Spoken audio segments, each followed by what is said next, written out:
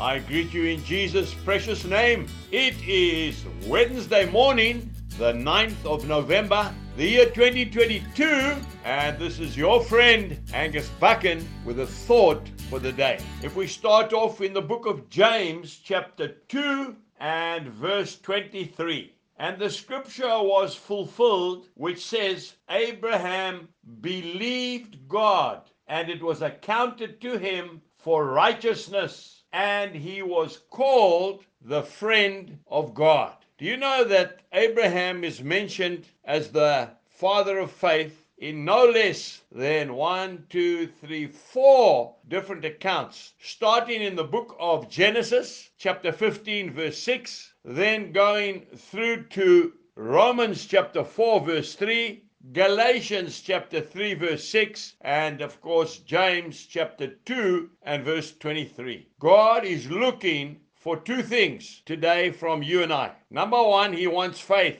And number two, he wants obedience. And those were the two things that farmer Abraham produced. God is looking for men and women of great faith. Abraham's title, friend of God. What a title! You know that even the devil himself would like to be a friend of God. We all want to be friends of God. No one wants to fight with God because God has never lost a fight in his life. But God looked down from heaven to earth and he saw a farmer by the name of Abraham. And because Abraham did exactly what God told him to do, he left his home, he left his farm, he left his extended family, and he went to an unknown destination. And when his son that he had waited for 100 years was about 13 years old, the Lord tested Abraham again and said, I want him back. And Abraham obeyed. And that's why God calls him his friend.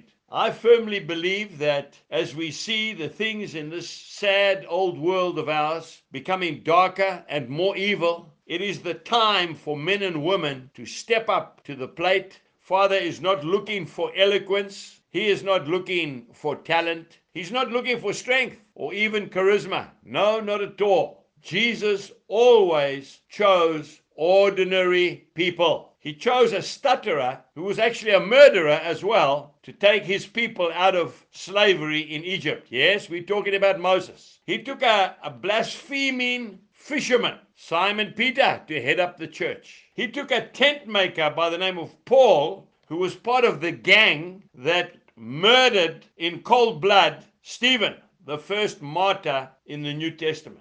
God is looking for men and women who will put their hand up, obey him, and step out in faith. God called me in 2003 to mentor young men. I want to tell you in a few days' time, I will be having a Mighty Men conference of organizers. We are having no less than 13 conferences in South Africa alone. Not to mention New Zealand, Australia, UK, USA, Brazil, Namibia, Nigeria, and Canada. Folks, God is looking for a man or woman of faith today who will put up their hand and say, I'll go for you, Lord. Jesus bless you and have a wonderful day. Goodbye.